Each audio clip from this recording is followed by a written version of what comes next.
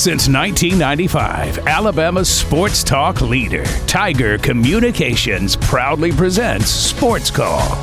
It's time to join our Sports Call crew as they discuss the latest headlines and happenings around Auburn and the entire sports world. To be part of the show, give us a call at 334-887-3401 locally or toll free at 1-888-9-TIGER-9. We're taking phone calls all show long and want to talk about whatever you've got on your mind. And now, coming to you live from the loveliest village on the plains, Auburn's first and Auburn's favorite sports talk show, Sports Call. Good afternoon, Auburn. Welcome into Sports Call here today on this Tuesday. Coming to you live from our studios here on South College Street. My name is J.J. Jackson. I proudly serve as the host of Auburn's first and Auburn's favorite sports talk show. We've got an awesome show planned for you today. Coming up at 3:30, Brandon Marcello of 24/7 Sports will be with us to talk about all of the recent coach firings that we've seen in the sport. Could Brian Harsin be one of the next ones? What does Marcello think about the Auburn football season so far? We'll chat with him at 3:30 today. Justin Ferguson of the Auburn Observer is on the show at 4:30. We've got birthdays in sports and a nightly TV guide all set to take place on this Tuesday edition of Sports Call. JJ Jackson alongside my buddies Brant Daughtry and Brooks Childress. Brooks Childress, how are you, sir? I am doing fine. I'm a little stressed, but not too bad because looking at the Braves. What a great night last night after a really good weekend. And me and Brant we discussed it a little bit off air earlier. But the Mets are still in contention. The Braves only need one. All they've got to do is just win one, or the Mets lose one. Speaking of which, I meant to check the score. They start here in about. Right now, the first game of a doubleheader today starts right now against the Nationals. So, Braves fans, keep an eye on the what the Mets are doing up there. But all you need is a combination of either Braves win or the Mets lose, one of those two. But I know we shouldn't be worried because the Braves are good enough to beat the Marlins at least one side of these three. But once you got that first loss in the first game, the doubt started creeping into your mind, and that would just absolutely be awful if Braves country celebrated like they won the NL East, and then somehow the Marlins sweep the Braves this week and send the Braves back to the wild card spot, and they would play Friday night or Saturday sometime around there. But I got to stay positive, but just a little stressed about that. And then, not a really great Monday night football game last night. The 49ers kind of dominated that football game, and so continues to be, a wild NFL season as the Rams are still looking for help there. And,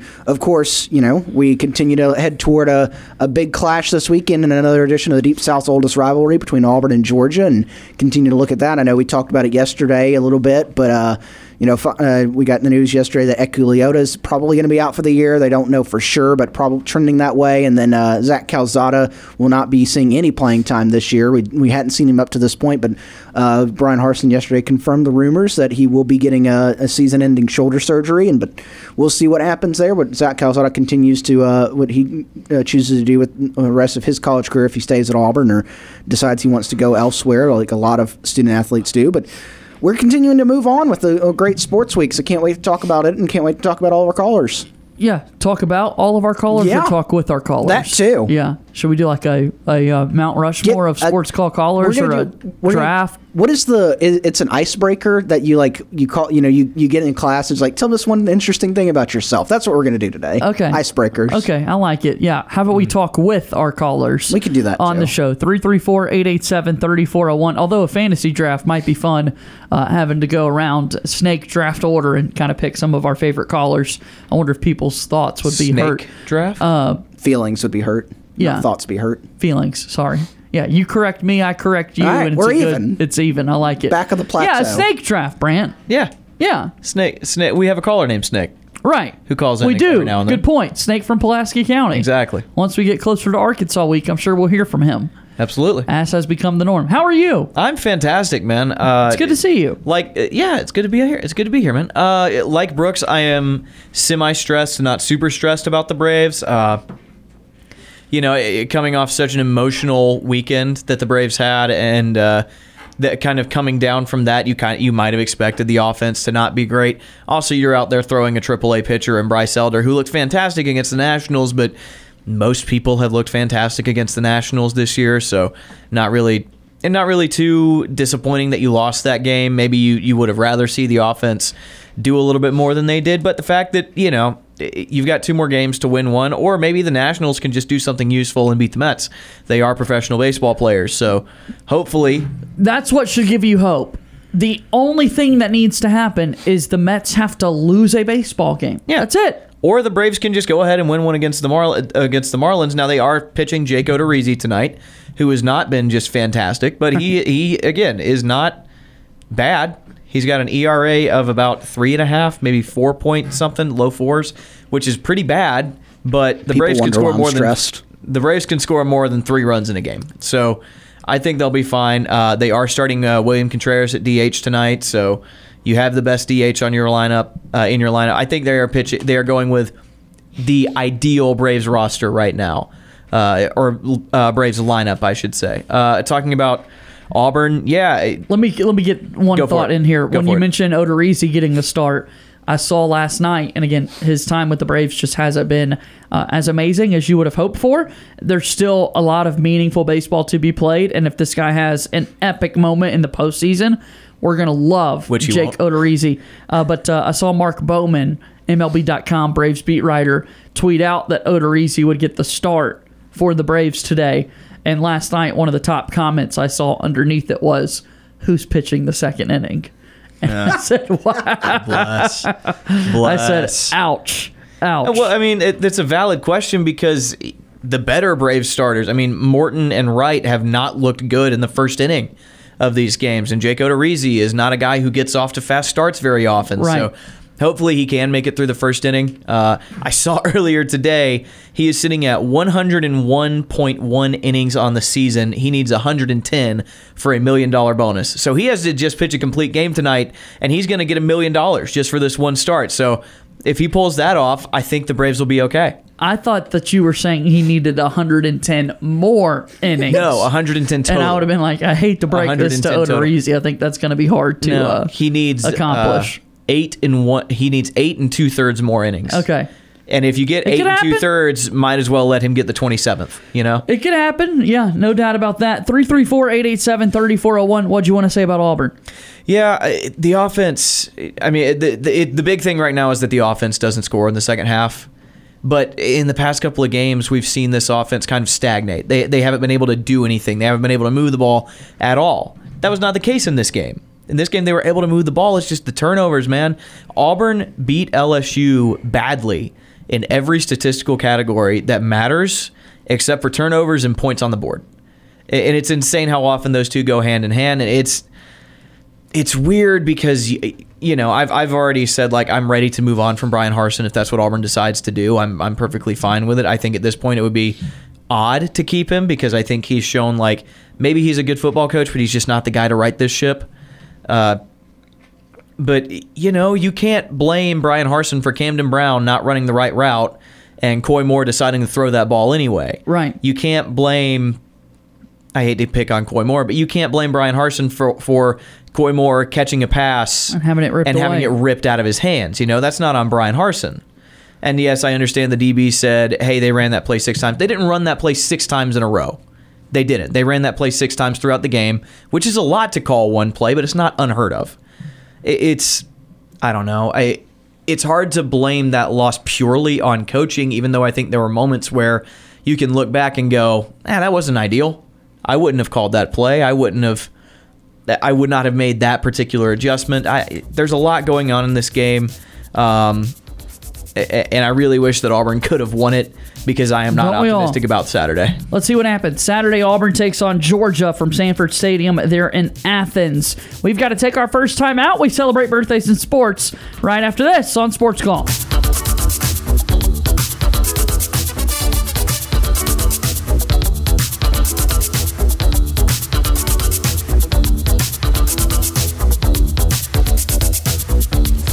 us on tweeters. Follow our Sports Call host, JJ Jackson, on Twitter by searching @JJ_Jackson_. And follow the show on Twitter by searching @SportsCallAU. Hashtag, is that 2 words? I'm Jeff Whitaker Jr., former Auburn Tigers defensive tackle and national champion, and you are listening to Sports Call on Tiger 95.9.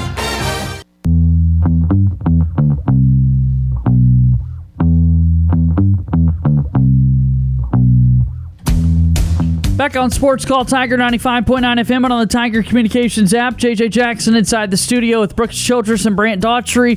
Coming up here in just a few moments, we'll chat with our good pal Brandon Marcello of 24/7 Sports. Looking forward to catching up with him on this Tuesday edition of Sports Call. But for now, we want to take your phone calls as we go to the phone lines for the first time during today's show. Tony from Tuskegee. Tony has called into today's edition of Sports Call. Hi there, Tony.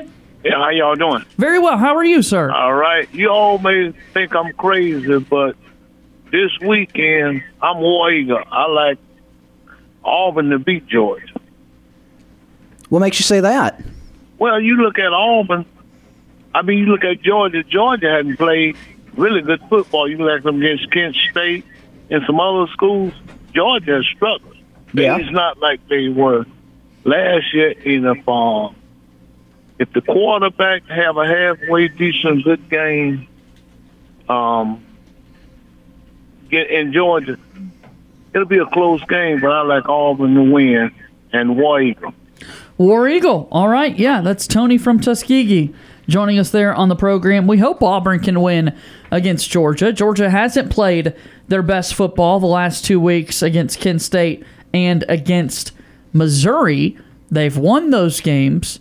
They have also a pretty dominant conference win in the SEC, 48-7 against South Carolina. And, of course, they won the very first week of the year, 49-3 against Oregon. So it is right to point out the fact that Georgia has not played that well the last 2 weeks, but they still have some pretty dominant wins that they've already gotten this season, guys. Yeah, I admire Tony's enthusiasm. I don't exactly share it.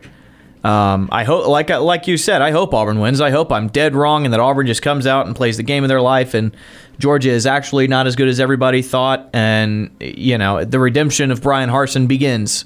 But I just don't see it happening, honestly. Georgia's really good. Their players are so good. We've talked about their tight end room. They have the best tight end room in the country. They have guys in that tight end room alone, probably 3 of them that are going to be first-round draft picks, at least 2.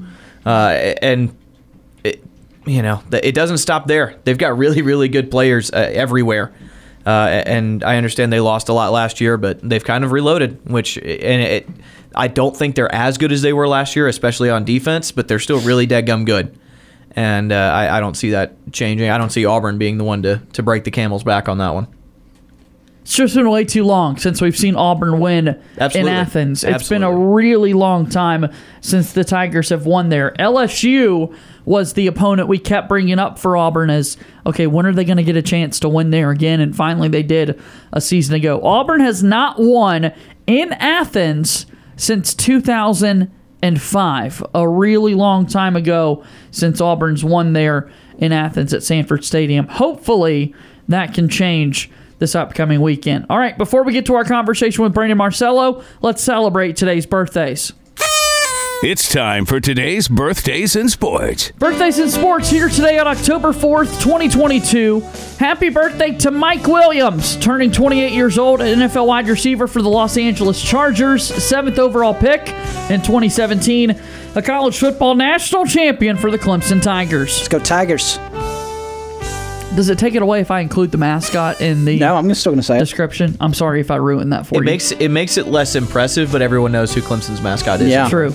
Jabril Peppers is turning 27 years old, NFL strong safety with the New England Patriots, drafted 25th overall by the Cleveland Browns in the 2017 NFL Draft, has played with the Browns, Giants, and Patriots in his career. 3 years of college football at Michigan, where he was the Big Ten Defensive Player of the Year, Big Ten Freshman of the Year, and a unanimous All-American. Jabril Peppers is turning 27 years old. Blue. Derrick Rose is turning 34. Derrick Rose is an NBA point guard for the New York Knicks, drafted first overall by the Chicago Bulls in the 2008 NBA draft. He's played in his career for the Bulls, Knicks, Cavaliers, Timberwolves, and Pistons. 3-time All-Star, the NBA Rookie of the Year in 2009, the youngest NBA MVP in league history. He won that award in 2011. He was a national championship game runner-up while playing 1 year of college basketball for the Memphis Tigers, a two-time FIBA World Cup gold medal winner in 2010 and 2014. Derrick Rose is turning 34 years old today. Go Tigers. Happy birthday to Kurt Suzuki, who's turning 39 years old today, the MLB catcher for the Los Angeles Angels. He played college baseball at Cal State Fullerton, where he was a national champion in 2004, the Johnny Bench Award winner for the top collegiate catcher in 2004.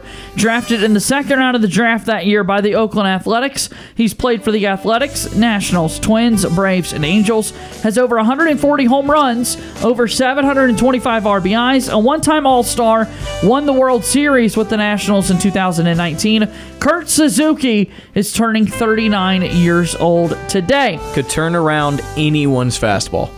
And then finally, great fastball hitter. Tony La Russa is turning 78 years old. Boom. He is now formally the manager of the Chicago White Sox. Just days ago, announced that he would officially step away from that post. He played in 132 MLB games from 1963 until 73 with the Athletics, Braves, and Cubs. Managed his first MLB game with the White Sox in 1979.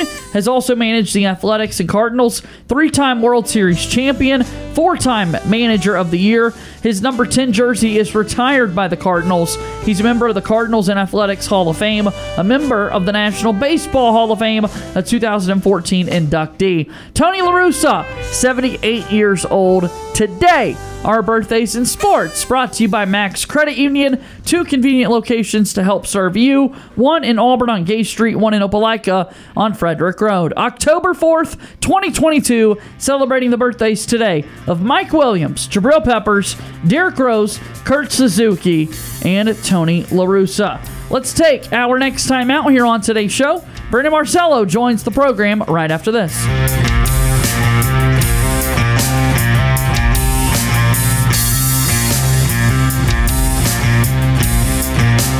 We need a timeout.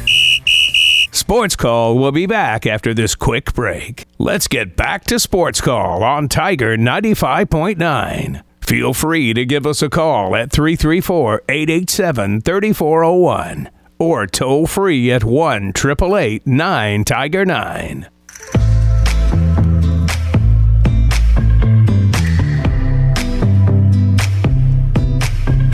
The Sports Call podcast is brought to you by Coca-Cola. If you ever miss Sports Call live, or if you want to hear something again, make sure you go back and listen to our show on demand wherever you get your podcasts. Enjoy an ice-cold Coca-Cola to go along with the hottest sports talk. Coca-Cola, taste the feeling. JJ Jackson with Brooks Childress and Brant Daughtry on this Tuesday edition of the program, and we are so thrilled to be able to go to our Auburn Bank phone line and bring on a longtime friend of the program, Brandon Marcello for 24/7 Sports. If I were to count the number of times we've chatted with Marcello over the years, wouldn't even know what that number would be. So grateful for his time as always, and he joins us here on this Tuesday. Brandon, the time is greatly appreciated. How are you today, sir? Doing well. How are you guys? Very well. Thank you for asking. Excited to see this football team and football season continue to move forward. The month of October all of a sudden is here, about a third of the way through. It's so funny. We wait forever for the sport to get here, and then next thing you know, it always feels like it just flies by, Brandon. Yeah, it's incredible. I was talking to people earlier today. We're near the midpoint, but I never thought I'd be halfway through, potentially almost halfway through the college football season, and be talking about maybe going to Lawrence, Kansas to cover a game. But that's where we are at college football. You just never know. Yeah, I mean, such great stories across the sport. A lot of great teams and teams already making changes at their head coaching position. And Brian Harsin could be one of those guys, and we'll get to that in just a little bit. But the number of firings that we've seen already, are you surprised that we've seen so many so far? Yeah, a little bit. We've had 5 in the Power 5 so far. And which is kind of crazy. We're about like 2 weeks ahead of schedule of where we were last year, and last year was almost a record-breaking year. I'm not so sure we're going to have as many staff turnovers as we did last year. We had 29 head coaches change in the FBS. I don't think we'll see that many this year, but the firing cycles are beginning earlier because of, one, the transfer portal and the pressure that goes along with that. And then secondly, just the sweepstakes of going after coaches, and then the hot coaches right now. Nebraska and Wisconsin, for example, they've got similar coaches that they want to go after, and that one of those is Lance Leopold at Kansas, and he's going to be the hottest name probably in this cycle. But people are trying to get an early start on everything. I legit was going to ask that question. Why are we seeing it get started so early? So transfer portal is there. We've now got the signing day that takes place in December and that sort of thing. So do you think this is going to become more customary if an athletic department says, hey, we've got to make a switch, let's go ahead and make it now so that we can start building momentum for the future? Yeah, until, we've seen that the calendar is going to change here, and has changed with the transfer portal where you can only enter it now and starting in December and again back in May. So that's going to slow things. But the issue still is you have the early signing date in early December, and the transfer portal is still going to be opening up in early December. So you got to have someone in place before that all happens. And a lot of them want them in place as soon as the season ends or right before the season ends. I mean, goodness, look at Texas Tech. They had someone in place well before all that with Joey McGuire coming over from Baylor, and they were able to kind of salvage their recruiting class and actually improve upon it because he was able to come in earlier. So that's the kind of the space, the headspace these ADs and administrators are in. But also there's so much more at stake right now. You don't want to get left behind because of, one, the conference realignment, and also these teams that are staying within their conferences and not moving around, they got to be in stronger positions to maintain their health. So, for example, Colorado, if you had told me in the preseason that they would be winless at this point, what are they going to do with their coach, Carl Durrell? I would have said, well, they're going to wait till 2023 because they've got some money issues that they're dealing with right now. They're not going to want to make the move, and the move that they've circled is they're going to make a cut bait there is 2023. But they ended up deciding to make the change this past week, and that's because they got to be in a position to where they might be able to try and sell themselves to go to the Big 12, or for that matter, help keep the Pac-12 alive because they're on shaky ground there. So we're in a very precarious situation for a lot of these schools that have maybe decisions that they would like to push off a year or two that all of a sudden they got to make those decisions, and maybe some rash ones, right now. Yeah, I didn't even think about the conference realignment perspective in this. And again, we mentioned Brian Harsin's name in this at Auburn, and we'll get to that, I'm sure. But you also mentioned some of these athletic departments, Georgia Tech being one of them that's already made a change in leadership with that football program. They've also got schools that don't have athletic directors. And then how do you make decisions like this, Brandon? I mean, it gets so chaotic, I feel like. Yeah, it's crazy, but it's not the first time, and it won't be the last time you see people making decisions without athletic directors. And, Georgia Tech's president just fired their AD and their head coach at the same time. And listen, head coaches are hired sometimes without an AD in place, or for that matter, they're just kind of filled in on the process by the other administrators if this is who they're bringing in. So keep that in mind as Auburn goes down this trek here over the next few weeks of what's going to happen with Brian Harsin. I believe for a while that they would wait until the end of the season to make a judgment call of some sort there.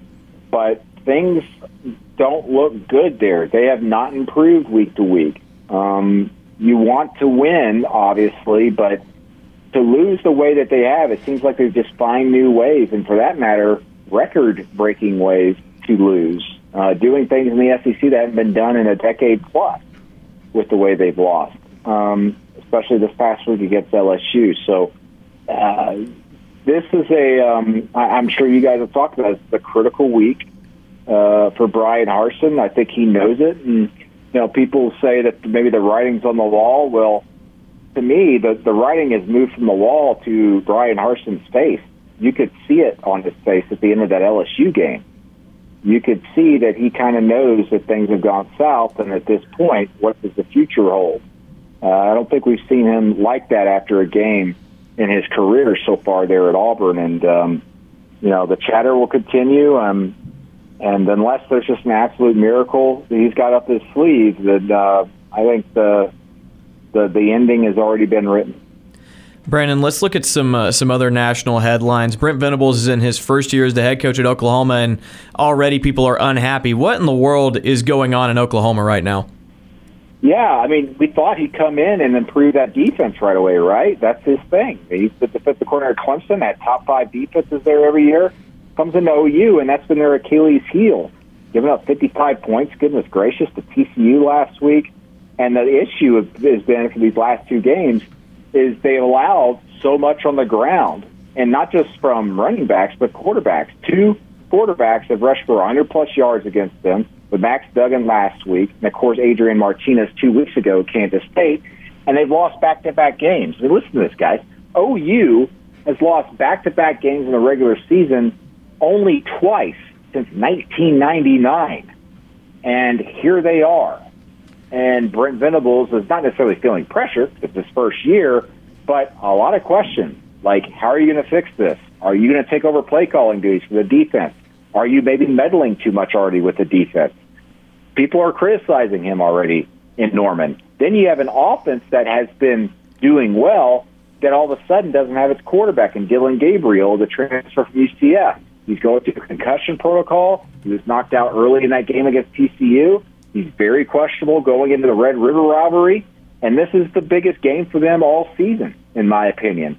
They're 3-2, and so's Texas, but Texas goes into this game favored for the first time in 13 years. And so a lot of just bad, negative vibes going on at OU in a place where, the criticism's always been, oh, we made the playoff, but we can't win a game. Now we're talking about, can we win a game? And that's just not typical there at OU, and it hasn't been typical there in more than 22, 23, actually, I'd say 25 years now. Brandon, I want to take it back into the SEC now to another place. You mentioned bad vibes up there in Oklahoma. There's a lot of bad vibes going on right now in College Station, Texas, as the Texas A&M sitting at 3-2, a team that a lot of people thought was a dark horse for the playoff this year, and they're coming up onto a game that I think everybody in the college football world kind of circled after the events that happened in the offseason between Jimbo Fisher and Nick Saban. What's going on in College Station right now? Well, you're right. A lot of criticism, a lot of pressure there. And to me, this is a lost season for Texas A&M. This was supposed to be the start of them revving it up and challenging Alabama and Georgia to be the top team in the SEC. And instead, they look like a mid team. And that shouldn't be the case with as much talent they have on their roster. I think, according to our 24/7 Sports Composite, they have the 4th most talented roster in all of college football as of right now. And they're not even worthy of being discussed as a top 35 team right now. So that's a big issue. But the biggest issue here is that they should be much better. They could be much better if the head coach, Jimbo Fisher, wasn't so stubborn with his offense. He has not been willing to revolutionize. It would be a revolution for him, considering how stagnant that offense looks. But that offense is a decade old. It's way behind the times. It's not explosive. He's not utilizing the weapons he has correctly, and that's why they're struggling right now. Not the defense. It's not just something going on with depth or talent. It's the offense, the offensive play calling, and that filtering through everything else in that program. So Jimbo Fisher needs to make a change there. He has got to relinquish play calling duties. He's got to go out, hire someone who's going to modernize that offense and take advantage of all the weapons that he's recruited. Does he do that? I don't know. He's stubborn, as I said. But what happens is, say, they finish around 500 this season, say that happens, and the administration there at A&M goes, listen, paying you a lot of money, but we're not paying you to be stupid. Go out and hire an offensive coordinator and modernize this thing. But what if Fisher says, well, you're right. You paid me all this money to run the program my way, and I'm going to run it my way. I'm not hiring an OC. I'm doing it my way. Well, then I think he's on the hot seat next year, and regardless of that buyout money, A&M will find it, and they will buy him out. We could be talking about A&M making a coaching change next year if again, a lot of hypotheticals there. If one A&M struggles continuously here this season, and he decides I'm not going to tweak anything offensively, that's a lot of things to say. To say this, the pressure is on, and again, we've been saying it for the last year or so. It's national championship or bust over these next 4 years in Aggie land, and Jimbo Fisher, to do that, has got to look at himself in the mirror and realize what he's doing is just not getting it done. He's got to relinquish the power of that offense. Talking to Brandon Marcello from 247 Sports. Brandon, 5 hours ago, you had an article posted online as college football playoff contenders and pretenders heading into this Week 6. I don't want you to give away the whole article because we obviously want everybody to go and read it, but can you highlight one team on each side of that, the contender or pretender at this point through the year? Yeah, I think to me, everybody's questioning Georgia right now. I'm not. I think Georgia is one bored with the opponents on their schedule. Secondly, they're dealing with a lot of injuries, and no one's really talking about that for some reason. They've been dealing with injuries at receiver. 3 guys have been injured the last 2 weeks off and on, and now they've just lost Jalen Carter, their best player, maybe regardless of position, at defensive tackle with an MCL injury, and he's going to be out maybe probably the next couple of weeks. So they're going through some stuff. They're struggling a little bit. Stetson Bennett has not been able to utilize the weapons around him because they're just not out there. And now the defense is struggling a little bit. But they keep winning. They find ways to win. When they have to turn it on, they do. So I think it's a combination of two things there. They'll be fine. Their schedule sets up as such that they should be fine here over the next few weeks as they heal up. So just keep that in mind. As far as a pretender, let me see here. What's a good team I would consider as a pretender? I would have to go with Tennessee because that defense has been like top 25 type of defense this season statistically. And their third down stoppage rate last season, if you guys looked at it last year, that's what held them back last season. They were 101st nationally in getting off the field on third downs defensively. Well, they're 16th now. They have made marked improvement there. But then there's an underlying condition here that you just feel like is going to lead to that number dropping off again, and that's pass defense. They're 128th nationally in pass defense, guys, this season. But yet they're 16th nationally in getting off the field on third downs. That pass defense, that number, that doesn't go away, and that's going to creep up and chip into that third down defense. And so I think they're a pretender a little bit on defense, and they're going to be, I think what we saw last season, that's going to hurt them at some point. And heck, it almost hurt them against Florida in that crazy, weird comeback Florida was putting together in the final minutes a couple of weeks ago. And again, Tennessee's schedule just so incredibly tough. I mean, goodness gracious. They not only have to play Alabama next week, they also have to play Georgia. And so get this, they're going to have to go at least 2-1 against Alabama and Georgia this season to make the playoff. That's just not happening, guys. You're going to have to beat Alabama twice, potentially, or at least Georgia once and then Alabama. That's just, no one's going to be able to do that. No one in this country can do that. And the top team, I think that I've been reluctant to say this because I almost put them number one, but I held back. Ohio State's probably the best team in the country right now. Ohio State couldn't do that right now. And to think Tennessee's going to do that with that defense, and again, I call it the underlying condition. That pass defense is atrocious, and that third down defense is going to come down a little bit because they just can't stop the pass. Brandon Marcello's here with us again from 24/7 Sports. Follow him on Twitter @BMarcello. You were back on the Plains ahead of the Penn State game. Got a chance to catch up with Coach Harsin, yourself, Brandon, in a one-on-one conversation that folks can go back and find at 247sports.com. But in reality, where does Auburn go from here? I mean, how do you see these next few weeks playing out for the Tigers? Well, it's never good when you go on the road to Georgia, right? And it hasn't been for the last 15 years for Auburn for whatever reason. We've seen some of the better teams in Auburn modern history go there and just lay an egg. I've never been able to understand it.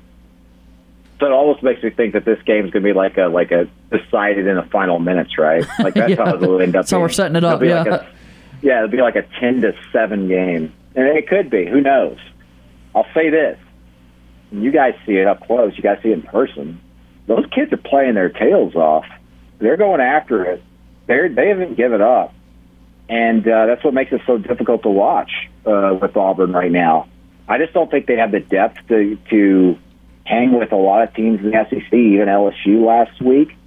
I was impressed with the way they jumped out on LSU last week. They had a good game plan. I think Robbie Ashford really got them going, put some excitement in there. But as we've seen, it just trails off for whatever reason. I think depth is an issue. That's probably one of the big things there. But also, it just doesn't look good on the coaches as far as coaching adjustments after halftime and in-game adjustments. And so, the 5-game homestand's over, and you should have exited it 4-1, if not 5-0. And now they're 3-2, and the back half of the schedule is not only games on the road, more so, but also it's the toughest part of the entire schedule. Right. And I just don't see how they rebound from this and how Brian Arson saves his job. And then everybody wants to know what's next, but we've got time and days to kind of figure it out for this Auburn football program. Go hire Deion Sanders. If you're going to make a change, go hire Deion. I'm telling you, he's a great CEO type. He doesn't get enough credit for that. I think he would do marvelous work at a Power 5 program. Someone's going to hire him. If Auburn will just stand out of his way, let him recruit, do things his way, he's a great CEO behind the scenes. I don't think people give him enough credit for that.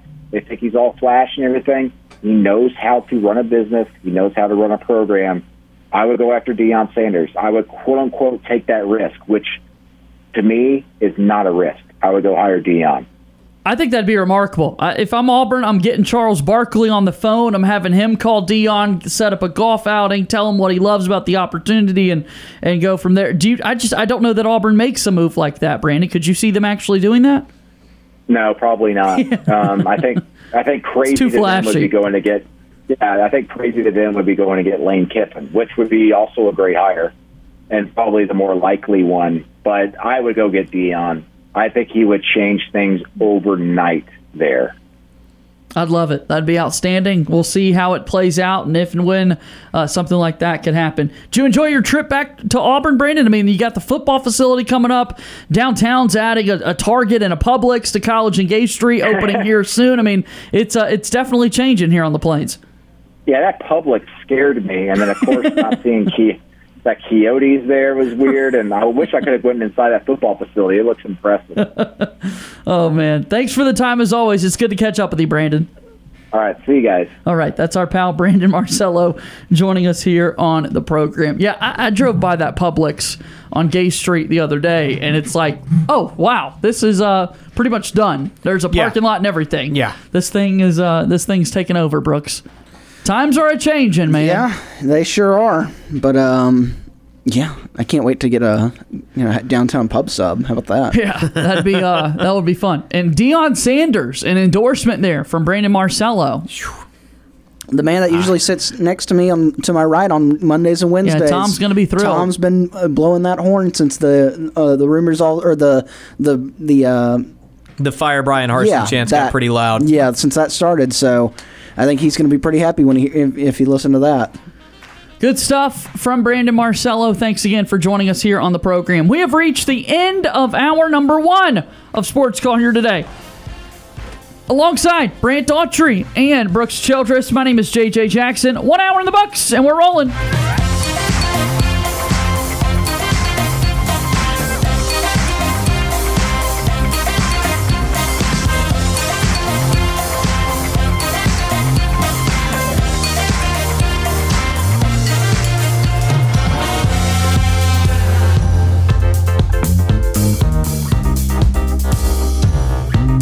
One hour of our show is in the books. We've got more to come. Stay tuned for another hour of Sports Call right after the break.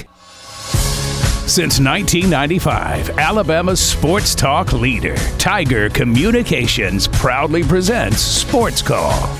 It's time to join our Sports Call crew as they discuss the latest headlines and happenings around Auburn and the entire sports world. To be part of the show, give us a call at 334-887-3401 locally or toll free at 1-888-9-TIGER-9. We're taking phone calls all show long and want to talk about whatever you've got on your mind.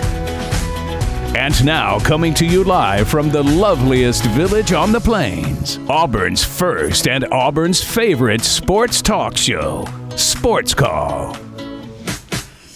Second hour of Sports Call starts right now on Tiger 95.9 FM and on the Tiger Communications app. JJ Jackson inside the studio with Brooks Childress and Brant Daughtry.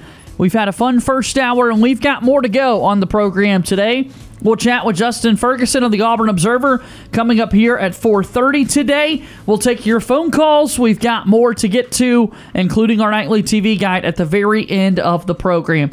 Again, if you want to be a part of the show, call us 334-887-3401. JJ Jackson with Brant Daughtry and Brooks Childress. Our thanks again to Brandon Marcello of 24/7 Sports for joining us on the show, talking about a variety of different topics from across the sport itself.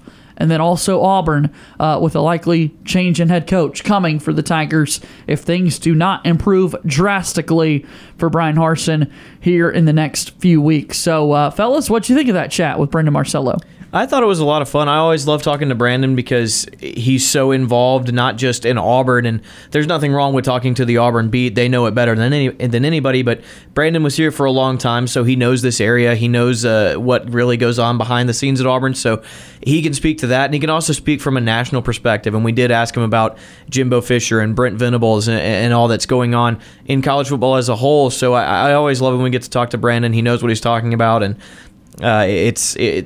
today was as good as he always is.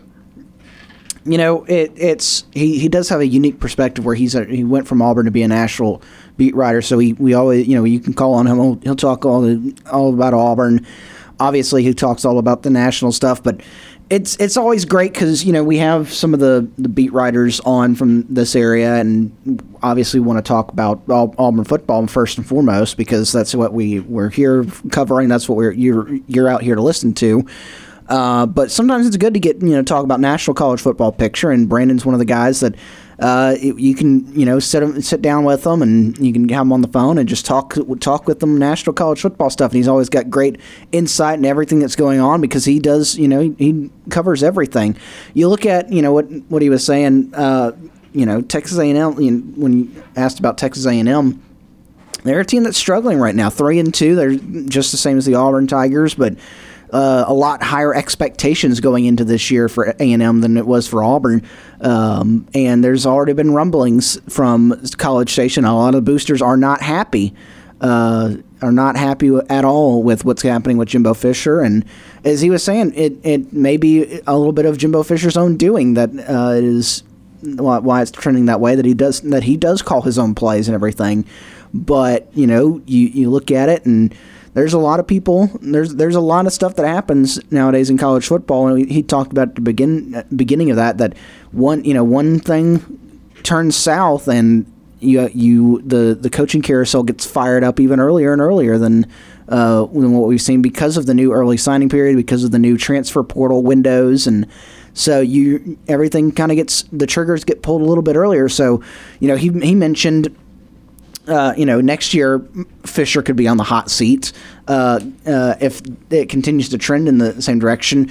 You never know; he could be in the hot seat this year already. Yeah. If some of the boosters are already upset and ready to send him a buyout, send him into the buyout. But it's always fun to have Brandon on because he always has a lot of insight and talks about everything that we ask him about, and he's got a lot of college football knowledge. Yeah, people have always brought up, Jimbo Fisher's going to be owed a lot of money if he gets forced out. But, it's one of those things with big-time college football. If enough people are unhappy with Jimbo Fisher, that money will appear out of thin air. the money will come. I would say I was listening to a clip from the Paul Feinbaum show. Money's not real, and they and I think you were sitting in there. We were listening to it together yesterday, and so they said how long. He asked how long do you think it would take the Texas oil tycoons to come up with the money, and they said about 15 minutes. Yeah, between 10 and 15 minutes, about 2 or 3 phone calls, they'd find that money. So money is not an issue at A&M, and it's not going to be at Auburn either. That's the thing. People keep talking about how they want people to get rid of buyouts. Don't worry. Auburn is not going to hurt for money as long as you've got billionaires in charge of things. Let's keep talking about potential coaching changes across the SEC. Here locally in town, 5 Power 5 coaches have already lost their jobs so far this college football season. Our show continues after the first time out of hour number 2. This is Sports Call, WTGC, Tiger 95.9 FM.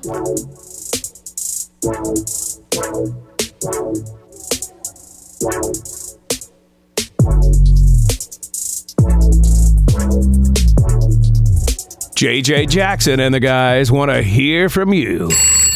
Give them a call to join Sports Call at 334-887-3401. I'm Brian Harsin, head football coach of the Auburn Tigers, and you're listening to Sports Call on Tiger 95.9.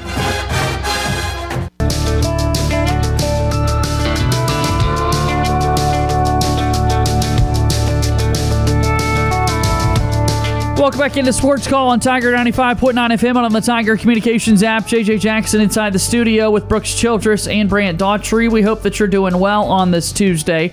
Auburn football gets set to play Georgia coming up on Saturday in the Deep South's oldest rivalry. The Tigers have not won in Athens since 2005. It has been a really long time, and it is going to be a really, really difficult task if Auburn wants to win that football game coming up on Saturday. You, of course, can listen to the game on FM Talk 93.9. Kickoff set for 2:30. The game will be televised on CBS. 11:30 a.m. will be the Tiger Tailgate Show, where Andy Burcham, Stan White, Brad Law, Jason Campbell, Ronnie Brown, Brett Bowen, a ton of different voices heard each and every week on the Tiger Tailgate Show, starting at 11:30 a.m. Saturday on FM Talk 93.9. Sports Call can now be heard on Amazon Alexa devices. Open the Alexa app on your iPhone or Android and tap the menu icon at the top left. Tap Skills and Games in the menu and search for Sports Call Auburn. Select the skill, tap Enable to Use, and you're done. All you have to do now is say, "Hey Alexa, play Sports Call Auburn," and you're listening to Auburn's first and Auburn's favorite sports talk show. So, gentlemen, as we talk about this Auburn football team, and as we prepare for a conversation with Justin Ferguson of the Auburn Observer, he had a really, really outstanding newsletter today about the middle 8 for these Auburn football games. And we talked about it yesterday on the show. Talked about it for a long time because Brian Harsin was asked about the last 2 minutes of the football game. In 4 of the 5 games this season, Auburn has given up a touchdown in the last 60 seconds. The other game, they gave up a touchdown with 1:46 to go. So in all 4 games so far this year, Auburn has given up a touchdown defensively in the last 2 minutes of the first half. And then we know how disastrous the offense has been in the second half of play. But some of those numbers that we'll talk about with Ferg are definitely eye-popping, and that is a part of the game that Auburn needs to improve in the coming weeks. Yeah, absolutely. Ferg outlines it pretty well in that newsletter, too. He talks about, well, actually, it's a quote from somebody talking about Bill Belichick, because Bill Belichick kind of weaponized the middle 8. For those who don't know, the middle 8 is the last 4 minutes of the second quarter and the first 4 minutes of the third quarter. So if you can get the ball as that last 4 minutes of the first half is starting, you score a touchdown, you prevent the offense from getting the drive, from getting the ball back, you score a touchdown, boom, that's 7 points, you kept the offense off the field. Now you go to halftime. In the NFL, that's another 20 minutes. If you get the ball back to start the third quarter and you score the touchdown again, you've scored 14 points without the other team touching the ball, and that's about an hour of real time that the other team's offense has not touched the field. So it really limits what that offense can do. That offense, after an hour of not seeing the field, is probably out of rhythm. They probably are not going to perform as well, so you get another advantage there. And Ferg has been harping on it since probably the Mississippi State game last year, where Auburn absolutely collapsed after leading 28-3. Auburn has not looked good in the middle eight, and it starts with not being able to finish drives at the end of the first half and not being able to move the ball at the beginning of the second, or frankly anywhere in the second half. So the middle eight is something that Ferg brought to my attention, that it's such a momentum thing, and Ferg does a really good job of outlining it, and he's been harping on it. And the team that wins the middle eight, he talks about this in the newsletter, the team that wins that middle 8 minutes of the game, that's why it's called the middle eight. It's the middle 8 minutes of the football game. Usually, I think it's 70% of the time, the team that wins the middle eight wins the game. And like you mentioned, one of the big proponents of that weapon, like you said, weaponizing it, was Bill Belichick with the New England Patriots and that stretch run with Tom Brady, as they were extraordinarily well. And I remember, watching them and, watching being a fan of the Patriots, watching them and knowing, hey, we're getting the ball with about, 3 or 4 minutes left. Like this is gonna be good. And you'd always go when they'd win the toss, you'd always be like, all right, we're kicking, because we're gonna try to get the ball and start the second half. Yep. It is a really, really, and you touched on most of the points there, Brant, but it's a really important thing when especially when you've got momentum going like Auburn has. Auburn has done a great job, and just for a just look at a small sample size from this past week in LSU. They did a great job getting out to a lead, and the defense was playing fairly well against LSU this weekend. And then you hit that last little bit and let LSU score right there toward the end of the half, and then that's a momentum killer right there. So you're clicking along well. You're looking up at the clock.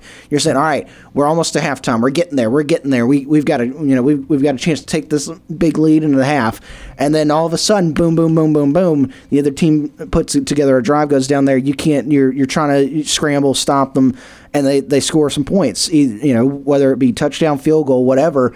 If you give up points right before the half, and you're sitting there looking up, and you've been pitching a shutout until then, it's a little demoralizing. It's kind of like you see if you see in baseball where you've got a pitcher throwing a shutout or throwing a no-hitter or something, and they're rolling along, and they give up that first hit, and it's kind of like, oh man. And then especially in a no-hitter, usually if you get deep enough, if the guy gives up a hit, the manager's going to go out and is going to pull that pitcher very, very quickly after that hit's given up.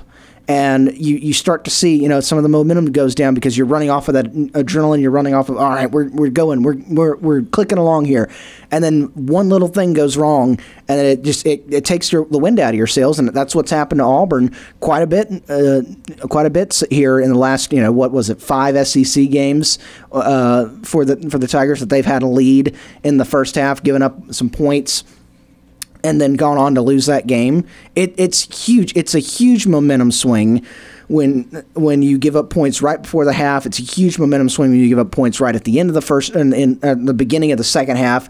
And it's something that's got to be. Got to be.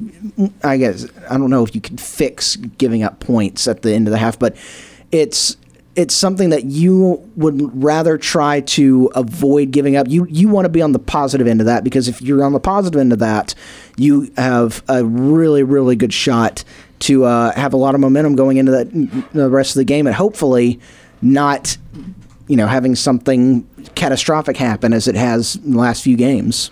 Without a doubt, that's something that needs to improve for this Auburn football team. The middle eight, big profile on it. The Auburn Observer newsletter, and we're going to talk to the author of that, our good pal, Justin Ferguson, at JFergusonAU on Twitter. We talk with him after this timeout here on Sports Call.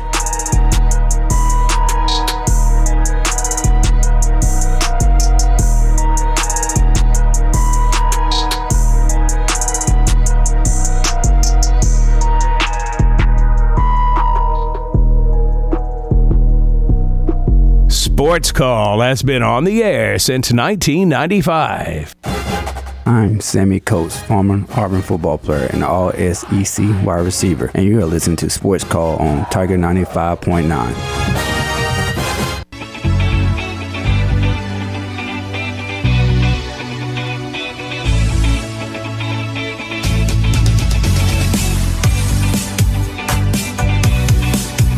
Welcome back into the program. It's Sports Call on Tiger 95.9 FM and on the Tiger Communications app. JJ Jackson inside the studio with Brooks Childress and Brant Daughtry. We hope that you're doing well on this Tuesday. Excited to go now to our Auburn Bank phone line and bring on one of our good pals. Justin Ferguson of the Auburn Observer is here with us. Make sure you check him out on Twitter at JFergusonAU. And a great newsletter came out today detailing the middle eight and the struggles of the Auburn football program. Ferg, the time is greatly appreciated, and let's start there. You got some really eye-popping numbers there with the middle eight. Yeah, for those of you who don't know, the middle eight, it's something that Bill Belichick really kind of brought to prominence, over the last couple of decades. And what it basically means is the last 4 minutes of the first half and the first 4 minutes of the second half is kind of a game within a game, just because of the way kickoffs and halftime goes and momentum and all those things.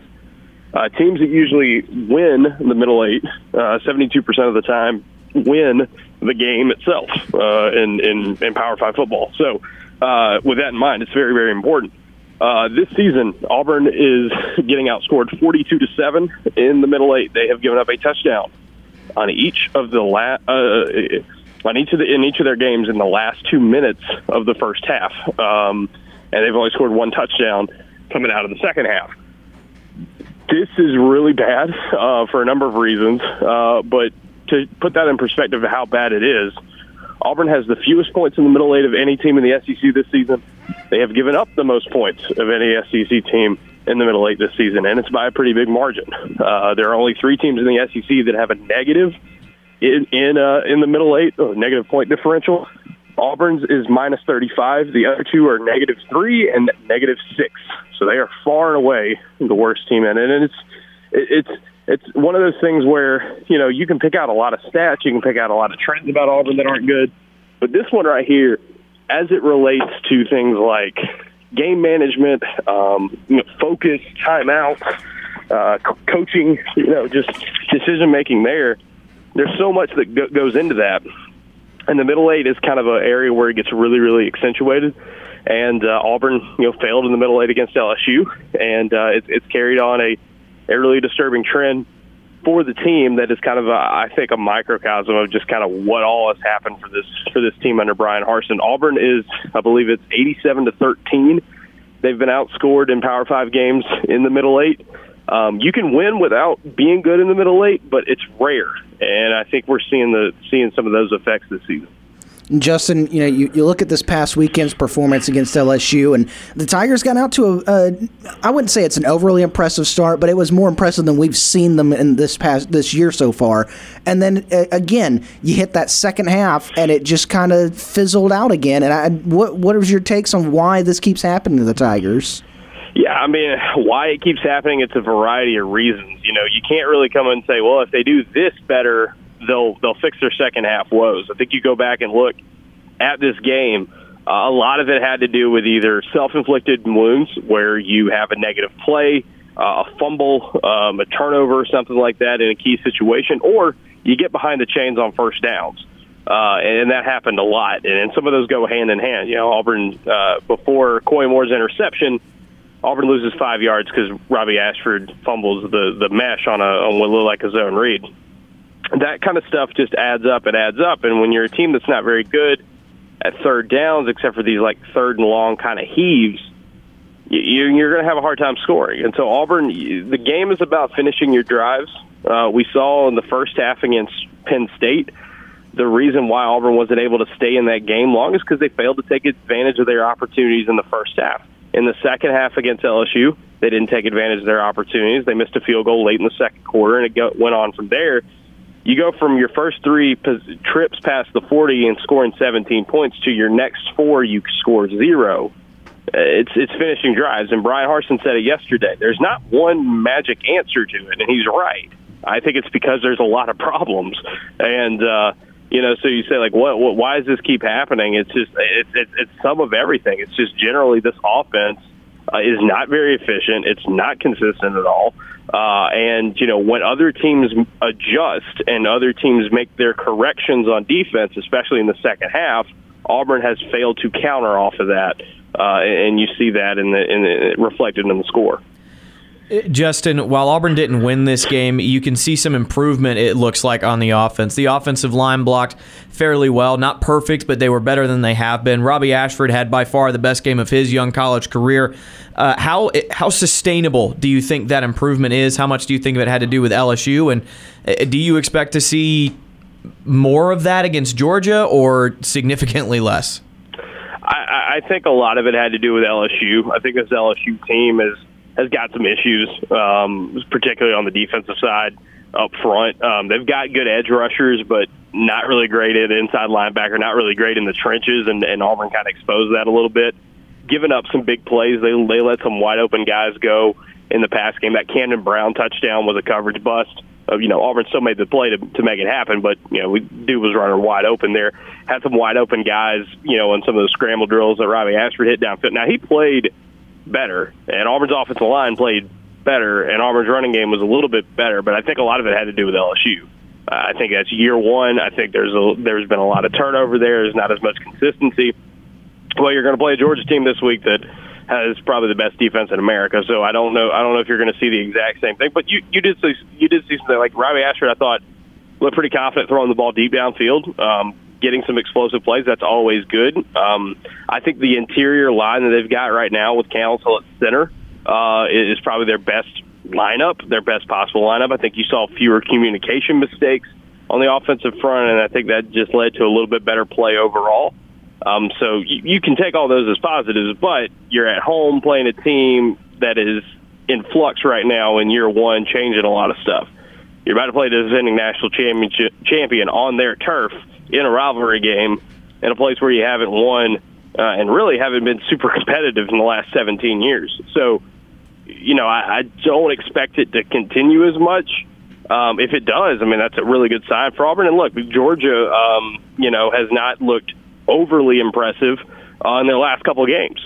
So if Auburn can sustain some of that progress and kind of build some consistency off of it, you maybe see a different result than what it is right now. But I do attribute a lot of that to just LSU and the way they are at the moment.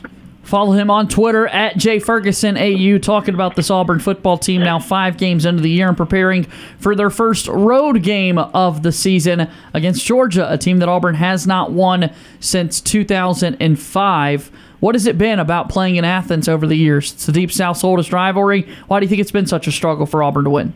Well, I think that Auburn shot themselves in the foot too many times during the era where Georgia wasn't quite as good, and they missed their opportunities. And now since Mark Richt or since Kirby Smart, I guess the end of the Richt era had issues, but the Kirby Smart, since he's gotten the machine going in Georgia right now, it's like it's hard to beat a team like that. I think you can see the same thing. It's very similar to Auburn in Georgia. Auburn in Alabama. In Tuscaloosa, very similar kind of situation there. It's just Georgia's a really good defensive team more often than not. Auburn, it's a game that they take super seriously. And, Auburn's had some games here in Jordan-Hare Stadium where they've been able to, kind of make up for it against Georgia. But, on the road, it's kind of like LSU. The LSU streak was a little bit more unpredictable because Auburn had their chances and LSU was just as sporadic as Auburn was. Can't really say that about Georgia. I think really especially in this last decade or so, they've just been a whole lot more consistent football team.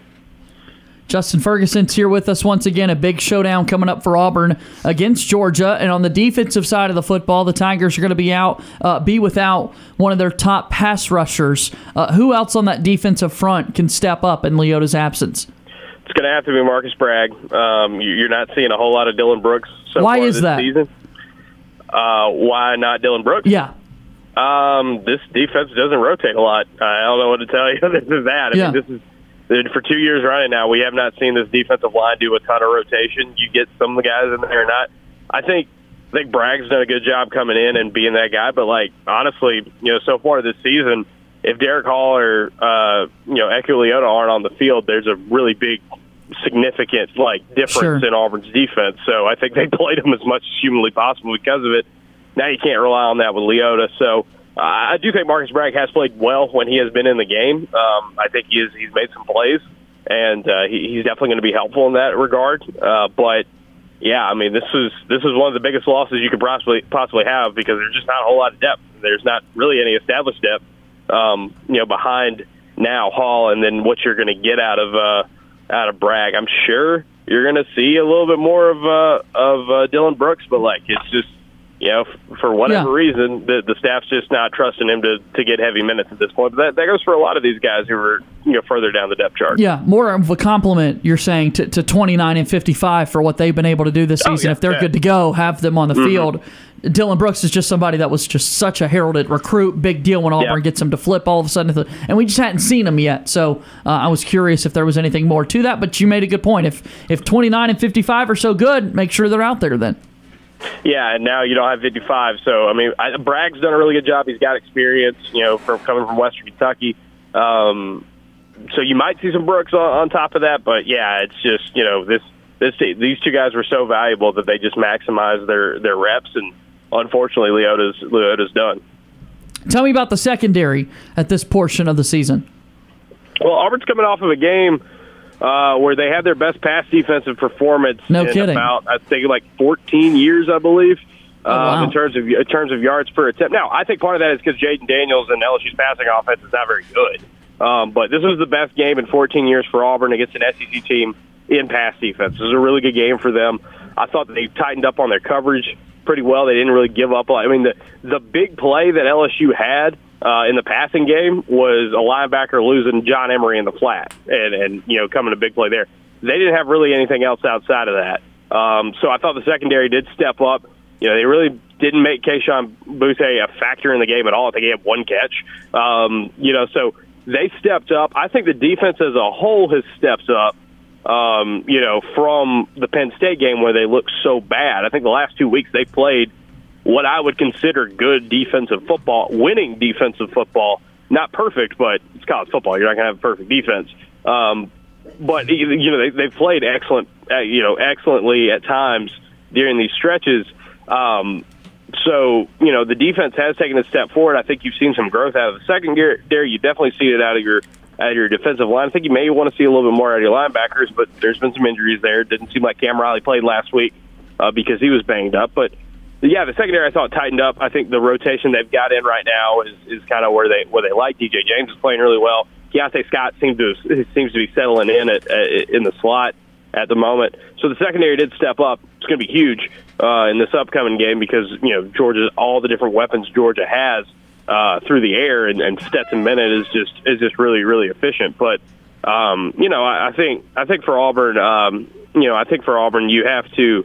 Like some of the progress you're making on the defensive side of the ball, it's just the offense is lagging behind way, way too much. Jay Ferguson, AU on Twitter, is here with us. You got a basketball newsletter coming out tomorrow, correct? Yeah, I'll be writing about Janai Broome. And kind of, it's an interesting case for him. I think Auburn's getting used to having him because he's different than what they've had from their big men in a while, and I think he's getting used to Auburn and kind of evolving and adapting his game. So it's been these first couple of weeks of practice, it's been fun to see him kind of evolve his game from what we saw at Morehead State, and also watching Auburn kind of evolve what it can do on offense, especially with him on the floor, because he is a more of a traditional big man than what they've had in recent years. And on Friday, a mailbag's coming for the Auburn Observer, right? Yeah, mailbag on Friday. Thursday podcast will be a preview of the Georgia game with a couple of special guests. And so, it's a pretty busy week, and then we'll have coverage, obviously, over the weekend from what all goes on in Athens. AuburnObserver.com says I could send an email to the one and only JF@gmail.com. Is that still true? Yes. Okay. Just wanted to make sure. Oh, I like that email name. Watch out, Justin. You're about to get one of those chain emails from JJ. Yeah, I was about to say, I'll mark you as spam. That's easy. Oh, thank you so much for the time. It's always good to talk with you, and we'll see you soon, buddy, okay? See you guys. All right. That's Justin Ferguson joining us on the program. That was smooth. awesome. That was smooth. That was great. That was good what you did. The one and only jf@gmail.com. I don't have the best email names myself, Did someone send you you got to send this email to 10 people, and so you're trying to figure out who to send it to? Is that what you're asking? Trying to collect all the emails. You already have all of ours. Yeah, I know. Do you know my personal email? We're not giving it out over the air, but do you know my personal email? Why can we not give it out over the air? Because I don't want people emailing me. Yeah, I do. I think it's your name. Right. It is my name, but there's like some other stuff involved. Right. And I think it's a... Yeah. It's a yeah. Yeah. It is a yeah. Are you I'm telepathically speaking. No, you're not. No, you're not. I don't think it's a... JJ's got a really good timeshare opportunity to send you an email. Yeah. I don't... Tell me off the air, and we'll come back, and I'll confirm if you were right or not. But that's not as fun. Then we have to wait. Yeah? Yeah. But we also have to get to a break, so people have got to wait anyway. We are done with breaks for the hour. We got about 4 or 5 minutes until... All right, well... We're just here talking about emails. That's why we're holding on to hour number 3. Okay, we'll wait until hour number 3. I'll talk to you during the break. Sounds good. Brooks, can I share your email with people out there? You may not. Okay, it's Brooks Childress. No, gosh. And then I think it's your birthday at yahoo.com. At yeah, sure. Why not? But people don't know your birthday. It's okay for me to say this. We tell people happy birthday every time it's their birthday on the show. Okay, that's gonna... If someone really does that much investigation to find your email, shouldn't you just tip your cap and say, yep, you got me? No. And it's an email. Is it that big of a point of pride? Yeah. To not let people know what your email is? I don't want my email in there. Yeah, I don't want my email cluttered. Basically, with stuff.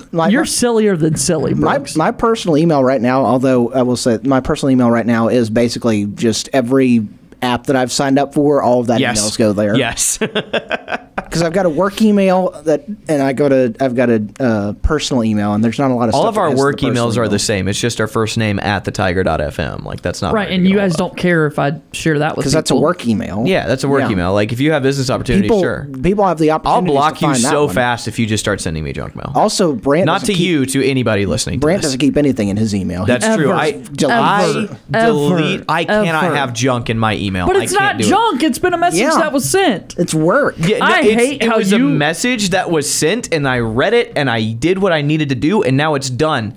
It's gone then forever. Sometimes you forget. Yes. No. Yeah. The things that I need to hold on to, I hold on to. I click the gold star, and I make the star gold, and that tells me, hey, don't delete this. How much stuff's in that gold star email? It's like 8. I think I have 8 favorited. You've been working here for a year, just over a year, and you only have 8 things in your star. I despise the way he handles his inbox. I also I keep it clean. I despise the way you handle your inbox. I understand. Your inbox. I despise the way you handle your an inbox. absolute mess. Yeah. I'm the opposite. I don't delete anything unless I know it's staying. You have spam. things in there from like 2015. That's correct. Well, no, because I wasn't working here in 2015. But then we run into storage issues, Brooks, and you have to delete things. And I'm sorry to tell you that, but you have to do it. You do. I don't know why you're commanding. Although we did get an upgrade in storage on our email, or at least mine is upgraded in free storage. I'm not going to use that. So I've got 30 gigabytes of storage now. So you're good to go. I'm good to go for a while. Wow. I think I have 12 emails currently in my inbox, and about half of them favorited. If we want to peel back the curtain here, I'm looking at my email right now. I have 373 unread emails. That's disgusting. You have a problem. That's gross. And you will never You check don't most read of your those. emails first thing in the morning? I do. If they're necessary, I'll look. He reads them and then he marks them as unread, although he read them. 2/3 of the unread stuff is Auburn athletics. And if you unread it, Brooks, and then you mark it as unread, it's still there. Yeah. And you forget, and then it just stays there forever. Anyway, And now you have 300 unread emails. We're done. It's time to take a break. I need a timeout. Brant Daughtry, it's good to see you, man. Yeah, man. I'll see you after this commercial break, Yeah, okay? You'll see me during it, too. Yeah. You just don't disappear. When the show goes to commercial, we cease to exist. Brooks, I'll see you in the final hour of We're the program. figments of your imagination. Alongside Brooks Childress and Brant Daughtry, I'm JJ Take your medication, Jackson. people. 2 hours in the books, and we're rolling.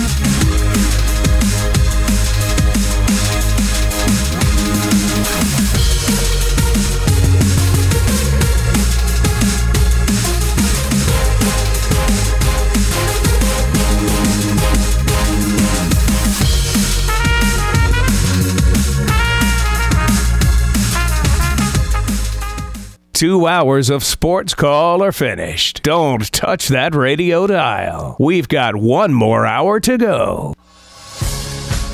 Whether you're leaving work, cruising around town, or listening on demand, we've still got some fun left for you.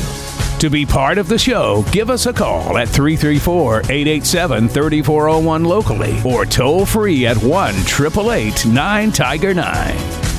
Auburn's first and Auburn's favorite sports talk show has been on the air since 1995 and is ready for 60 more minutes of fun.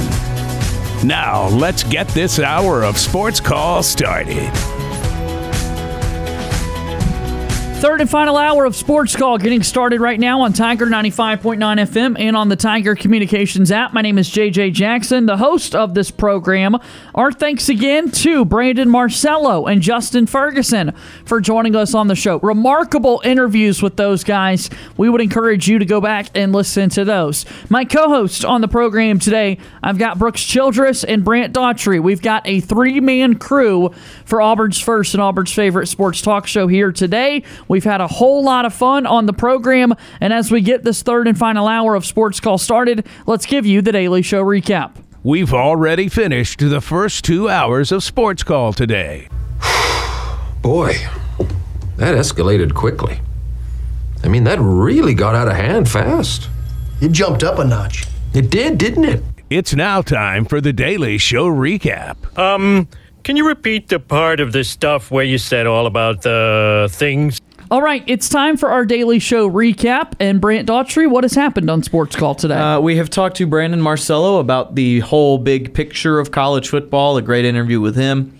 We have recapped Auburn and LSU and what we all thought went wrong. And then later we talked to Justin Ferguson of the Auburn Observer, and he gave us his perspective. And, always love interviewing Marcello and Ferguson. They're both great at what they do. And also we've talked about emails. So it's been a loaded show. We also had our birthdays in sports earlier. Good week for birthdays. Tony La Russa, Hall of Famer. Yeah. Just stepped down from his managing position. But, Happy birthday, Tony La Russa. Yeah. Happy birthday, Derrick Rose, a former basketball MVP. Good stuff on birthdays today for sure. I did get your email right. You did know my email, yes. I will not say it over the airwaves. Appreciate I've been it. told not to. Did you see us during the break? Or I did, missing? Yes. I can't confirm. I was scared that I wouldn't be able to, but I did see you guys. Right. I did see you guys. All right. To exist. It's JJ Object Jackson permanence. with Brant Daughtry and Brooks Childress. Permanence. That's a big word to use on the program. What word did you use Volatility. yesterday? Volatility that I complimented That's you another on. good one. I like when we use good vocab words. To the phone lines we go. 334-887-3401 or toll free at 1-888-9-TIGER-9. We chat now with Ward Dam Steve. Retired Ward Dam Steve is here on Sports Call. Hello, Steve. Hey, guys. Hey. Hey, I'm right here. Hold on. All right. We're holding. Should we play the Jeopardy music? Hello, guys. Yes, we got you.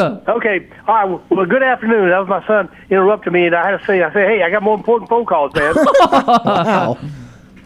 Okay. So 4-0 last night, the Braves, huh? They blew it. Really tough to watch. Yeah. And I see right now the Mets are winning 4-2. Do we have to Braves just have to win one more game, or how many? Just one. Or if the Mets lose any of their last three, that can work too. So even if the Braves lost all three, as long as the Mets lose a game over their next three, the Braves are good. Okay. All right. Moving on. I know Ryan Lavoie is not there today, but will he be back tomorrow? Tomorrow, yep. Okay. I'll discuss with him. I just got back from watching the movie Smile. If you like creepy, that trailer looks creepy, Steve. I can't watch scary movies. That one looks so intense, man. Well, it's almost as creepy and disturbing as the LSU Auburn game was. So, yeah, guys, I've got to let you know. As long as I've been watching Auburn football games, I just right now I cannot recall that Auburn football has gotten this bad so quickly. Your thoughts, guys? I meant to ask, and I'll get that in just a moment. On the LSU game, Steve, did you stay with the same 3-letter phrases? War damn Yes, eagle I and did. get his ass. Did you stay with those? I did. Well, at the very end, I did say, "Don't throw it." That's another 3-letter phrase.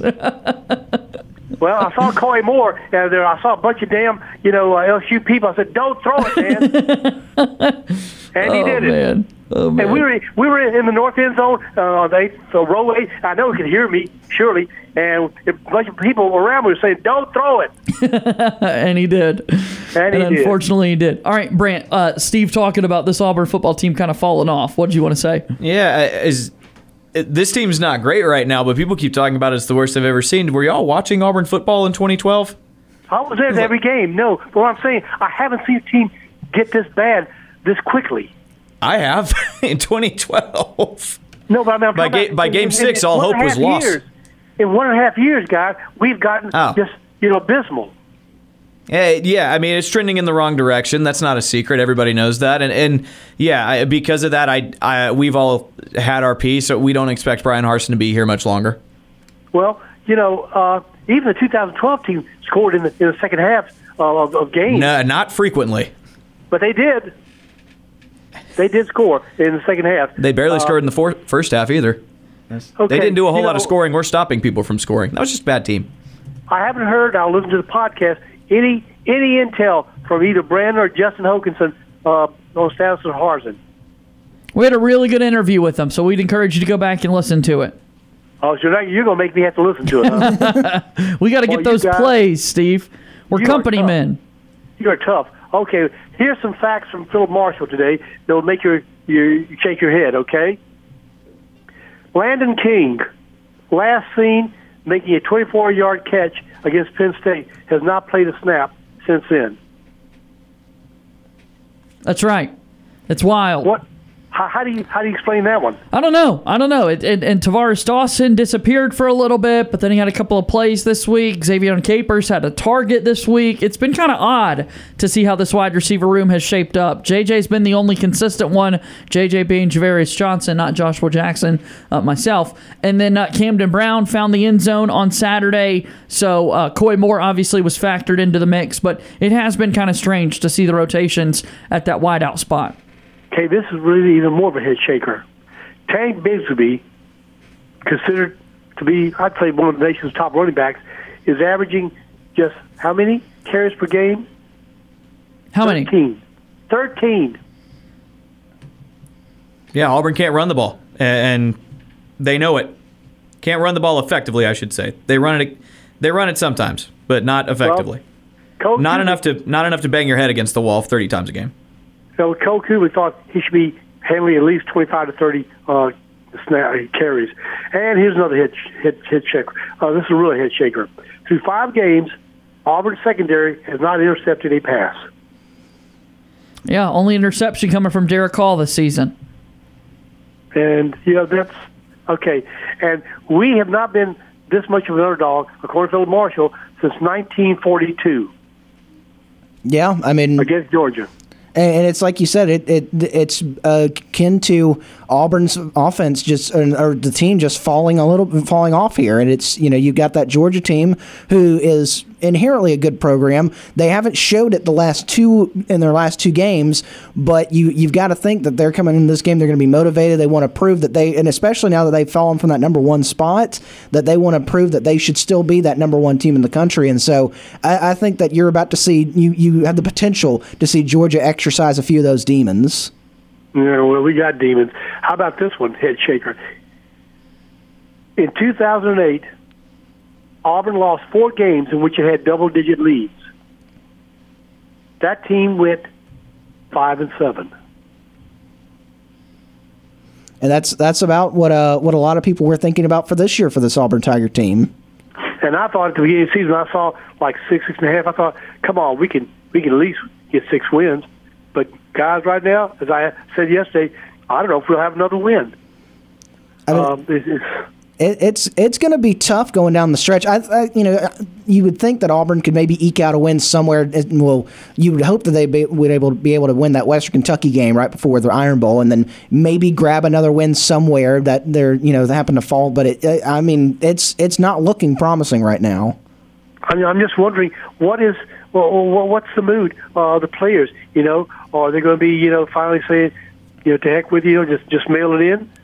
Well, it's like I don't know. I think it was Brandon Marcello said it earlier in the show that he's watched the games, and this Auburn team just continues to play like they're still playing very they're out there. It's not looking like they're trying to take plays off, and they're just saying, oh, woe is me, we're not good. They're out there competing, and it's just the lack of execution and some coaching errors that we've seen that have kind of spelled disaster for the Tigers. But the players are out there every single week. It looks like they're competing. And they're not trying to take a step back and just say, oh, well, we're just bad, we're not going to go out here and give our all.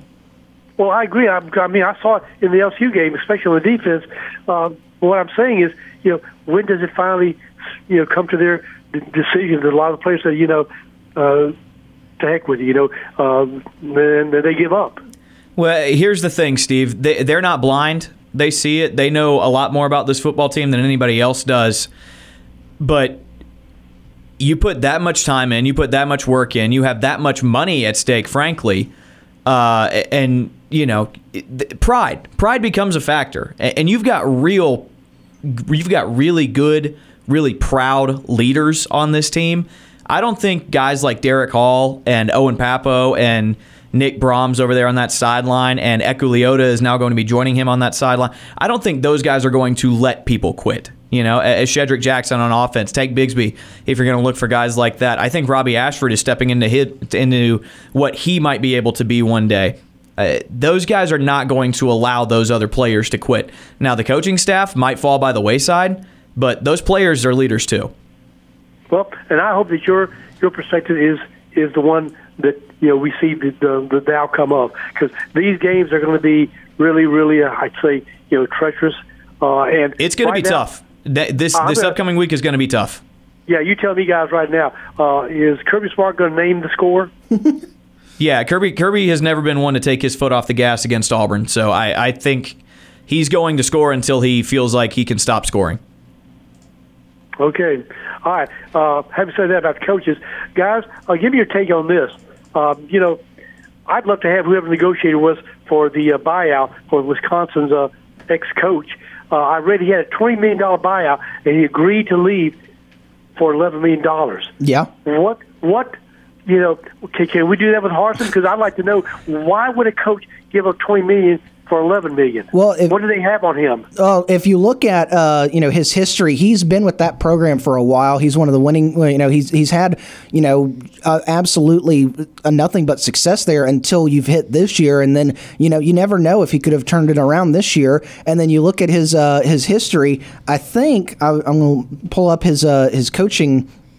His coaching tree here. He's from Madison. He played quarterback at Wisconsin, and he's had a stop there as a tight ends coach, the OC, before he went off and was a head coach at Pittsburgh. He's grown up and been around that program, and that was his program. That was his. It was like Kirby Smart went back to Georgia, or guys are going back to their alma maters to coach. That was his alma mater. That was his coach.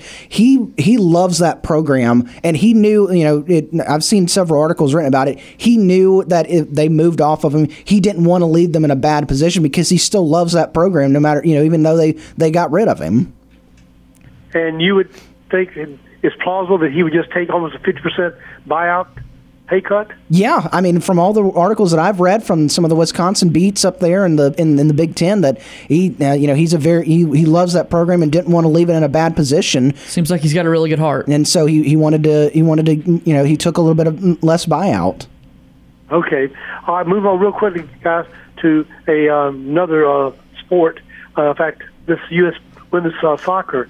I guess you've read or not maybe about the sexual abuse reported of charges and the U.S. women's soccer team is doing an investigation of all this. You guys know about that, right? Read a little bit about it, yeah. Okay. I find it to me and apparently these reports have been going on by the women on the U.S. soccer team to people in authority, and they were ignored, according to the reports and the columns I read from Washington Post, from New York Times, and other places. I just find that incredible that these things continue to just be ignored and dismissed until somebody decides to bring it public to some news organization. Yeah, seems like there's going to be a big E60 profile tonight at 6 o'clock on ESPN for folks to watch.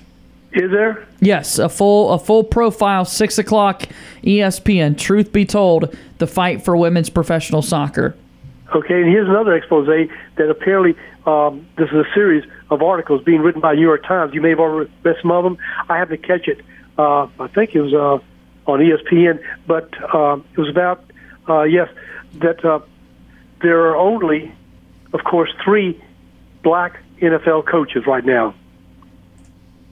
Right? Right. And there's a lawsuit being brought by the former Miami coach who had a winning Brian season Flores. for several years. Yes. And then this was remarkable. How many teams have never had a black coach in the NFL? Do you happen to know what that number is? Because they talked about it. I don't know. It's got to be a good number. I mean, I'd say it's over half. There are 32 teams. Half would be 16. I'm going to say over 22. Well, it's not that bad, but it's bad enough. 13 NFL teams have never had a black football coach. Oh, coach. Okay.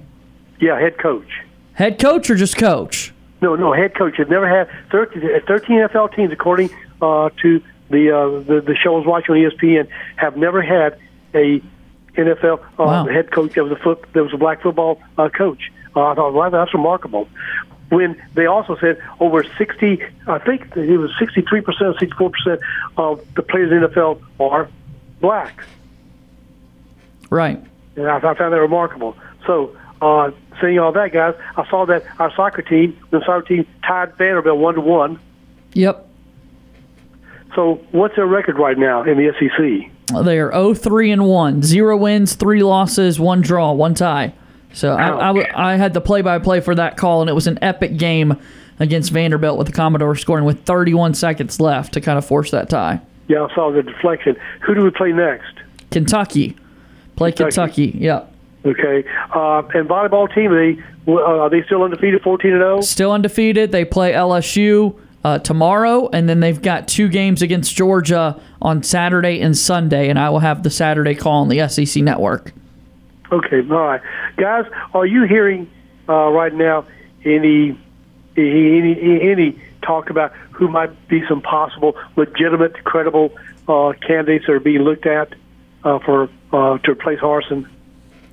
I don't think it's gotten that far in rumors coming out. I think everything you would see is just speculation and people throwing out names like, oh, what if we could get this guy? I don't think anybody has, and we talked to Jason Caldwell yesterday. He hasn't heard anything about moving forward right now with the plans for what to do about Harsin, and so it does not appear that anyone behind the scenes is that far along, or if they are, they're not letting anything get out. Okay, then who do you think is the least likely to even be considered? Because I keep seeing Hugh Freeze on some boards. I say, oh my God, I don't think the Roberts would go for Hugh Freeze. Am I wrong or right on that? I think there are a lot of people, a lot of big money decision makers who would love to have Hugh Freeze. I think the most unlikely name that I've seen so far that people keep clamoring for is Deion Sanders. He's a name that a lot of people are saying, man, he'd fix a lot of problems that Auburn have, and while I think he might, I don't think Auburn's going to go for him. I think the likely name that I most want to see happen is Lane Kiffin.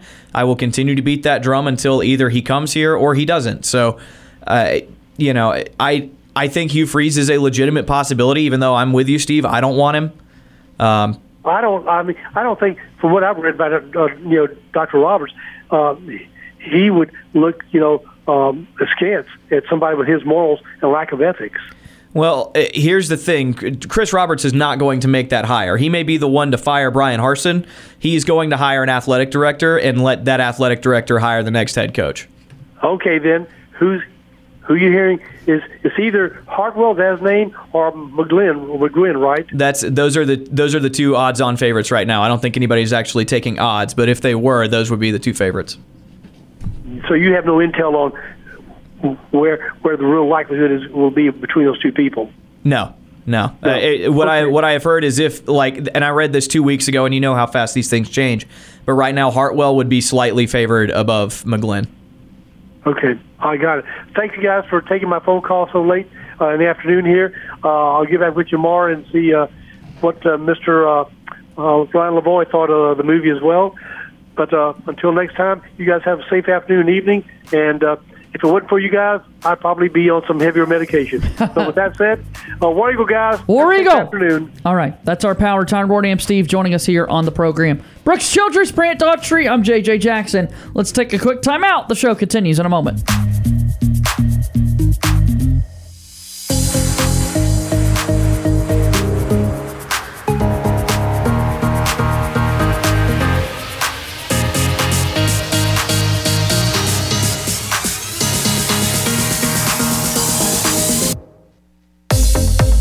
May we have your attention, please? Ladies and gentlemen, can I please have your attention? We're Auburn's first and Auburn's favorite sports talk show. Hi, my name is... What? My name is...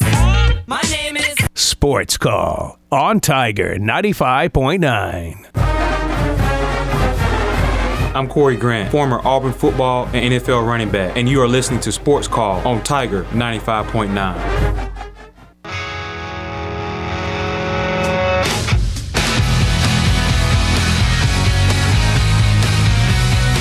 Yep, welcome back in. Auburn's first, Auburn's favorite sports talk show. JJ Jackson, Brooks Childress, and Brant Daughtry here with you on the program. We haven't done Sports Call Trivia in a long time. Yep.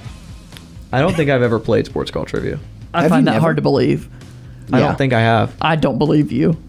Oh, no. I have. Okay, I have. I was I was thinking like Sports Call specific trivia, not like just trivia that we play on Sports Call. What year was Sports Call started? 95, right? It's set in returns pretty frequently, and it is 1995. Okay. Correct. Very good.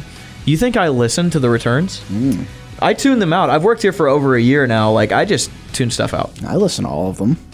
What is... You make them. The Facebook handle? Sports Call AU. Everything is Sports Call AU. That's also like part of my job. I have to know. Where did the everything is free joke originate? Oh, I was on the board. That was an on-location show, I believe, at the Auburn Alumni Center last year. I was not. It was on location. It was not at the Alumni. It was not at the Alumni Center. Was it at it was. What's that gas station? You were correct. B something? Bees? Beeline. Beeline? Yeah. Was it a Beeline gas station? Beeline gas station last year, and JJ went into used car I didn't even know if you were still you were working for the company. Yeah, I was board happened. hopping that show. Was that hilarious? That was pretty funny. That was a good That moment. made me laugh pretty good. Everything is free. Everything is free. Everything. Oh, this is awesome. This is awesome. All the college kids were 334-887-3401. Call us. The college kids were just trying to buy their alcohol, and you're just, everything's free. We had some awesome giveaways. I wanted people to know that they were there. Not a great thing to say to college students looking to buy alcohol in a gas station. Yeah. I can foresee issues arising from that. Yep. I would allow issues to arise from that. Yeah, if someone just started screaming, if I was just in the liquor section and it was just like, hey man, everything's free, I'd be like, all right, then I'm we're gonna loading walk up. out the door. We're Yeah. loading up because Yeah. alcohol's expensive. I should have been more transparent about, hey, all of our product is free. Yeah, not the... All of our table is free. Give him another Sports Call trivia question, Brooks. You took over in 2016, right? As the host of the show? 18. Yeah. What's a good trivia question? I don't know. Who was the original? No. Andy Burcham and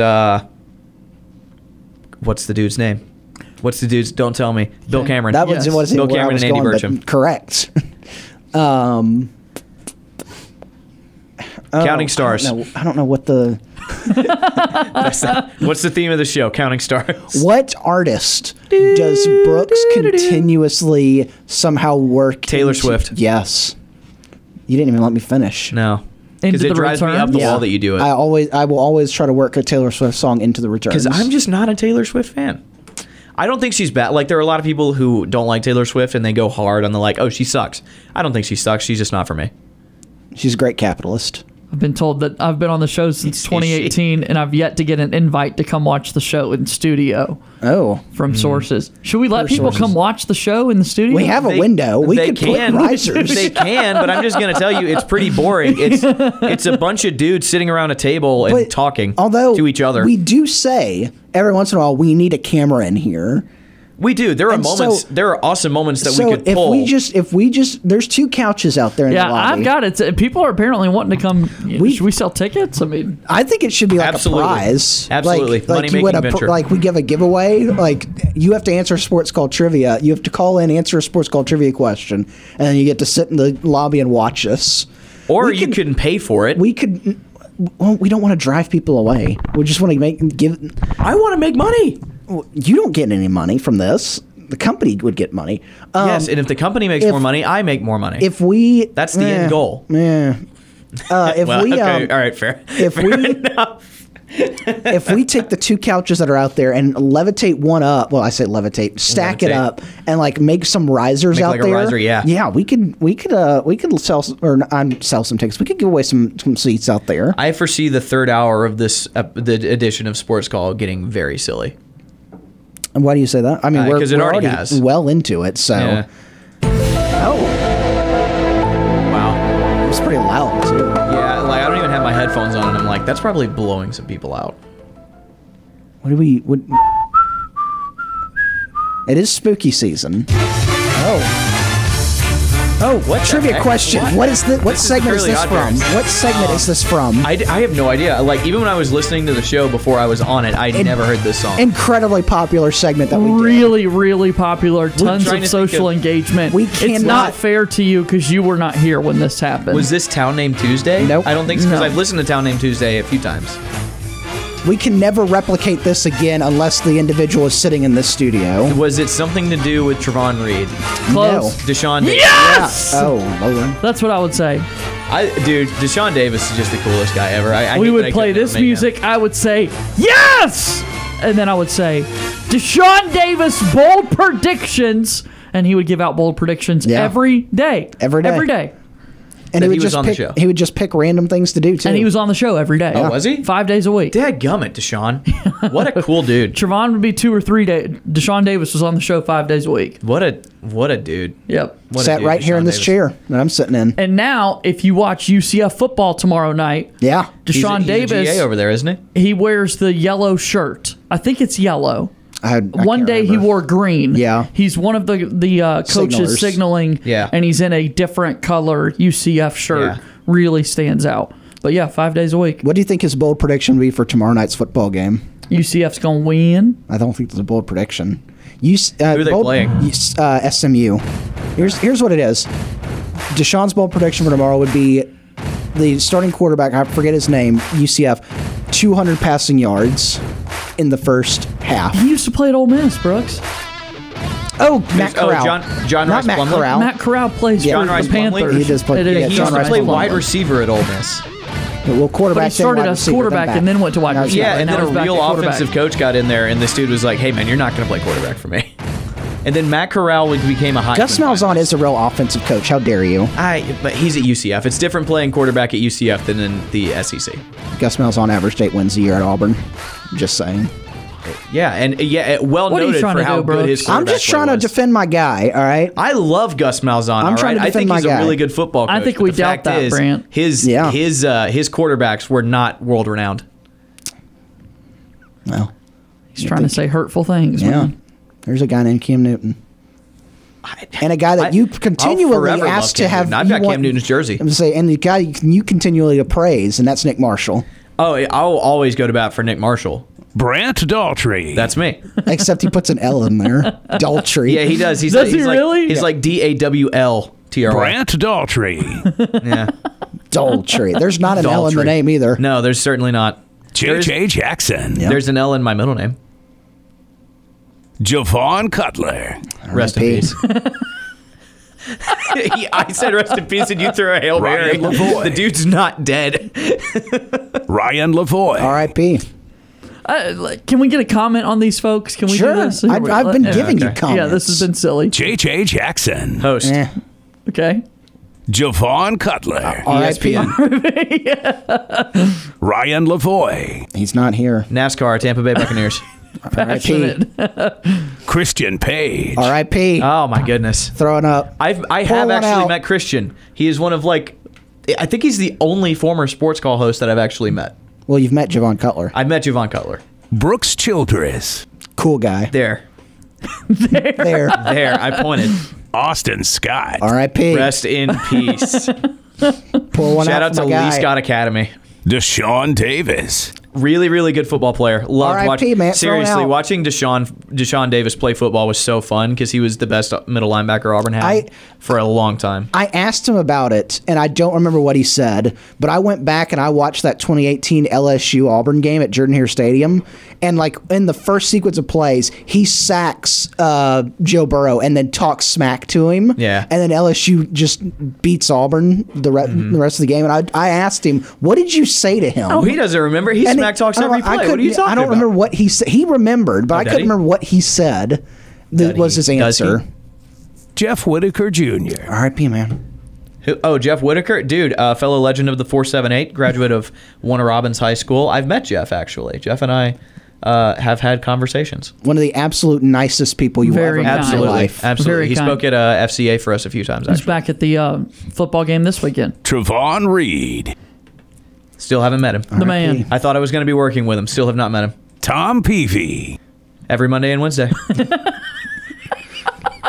His fantasy Ryan gets NASCAR and Tampa Bay Buccaneers, and Tom Peavy gets every Monday and Wednesday. Would you rather me say Fat Daddies? His Fat Daddies in firefighting. His fantasy football name is I Eat Steak and Taters. He That does is eat true. steak and taters. That is true. He does great stories on Wacky Wednesday. Yeah. He loves a good hump day update, as we all do. I love his story times on Wednesday. I'm pretty sure I was in here when we had the Hump Day update idea, and now we followed through with it. Yes, but never while I was on the show because I'm not on the show on Wednesdays because I'm doing the high school coaches show. I was about to ask if you wanted to be on the show tomorrow, but you have the high school coaches show. I will be hosting the high school coaches show. Yes, and we need that to happen. In theory, you could remote him in. Good. Well, it'll be after. Well, I could call in, I guess. Tom Peavy. I was going to say something else about him, but I I forgot. Eat Steak and Taters. No. Firefighter. Stories. Bartender. You said you'd like to story. He did play for the Thunder Chickens. He did play for the Thunder Chickens, as did everybody else in this room. Play is a strong word for part of the room. That's Goodness fair. gracious. I forgot what You and I were was both gonna say. designated hitters a lot. And catchers when we I were don't not. know why. It's because we needed people. All right, are you ready to keep going? Yeah. Bill Bailey. R.I.P. Rest man. in peace. Actually, Everybody I have keeps seen leaving. him. I've seen him every at least Every twice a week. week since the start of football season, and I will not be seeing him anymore, and that does make me sad. No, you will. He's still coming back. I will, but He's not still nearly here. as often. Jeremy Johnson. I don't know why. I will have this always one. have a soft 'Cause spot for old Jeremy. He was here. He for- was in studio a couple of times. I think we were in negotiations to get him to Yeah. join us for more often. Yeah. Isn't he at Carver High School right now? I think he's coaching at Carver High School. Yeah. Cam Berry. He's somewhere. He's here. He's also not currently in the Atlanta building. Falcons, baby. Yeah. Let's take a break. Reset. Go ahead, Gotta take a break, reset. and we'll start to wrap up Sports Call. Take your phone calls right after this. Tiger 95.9 FM.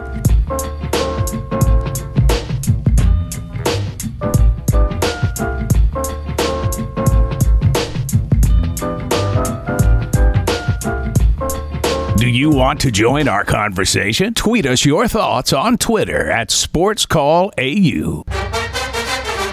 This is former Auburn football player Danny Skutak, and you are listening to the Abby Award-winning Sports Call Auburn.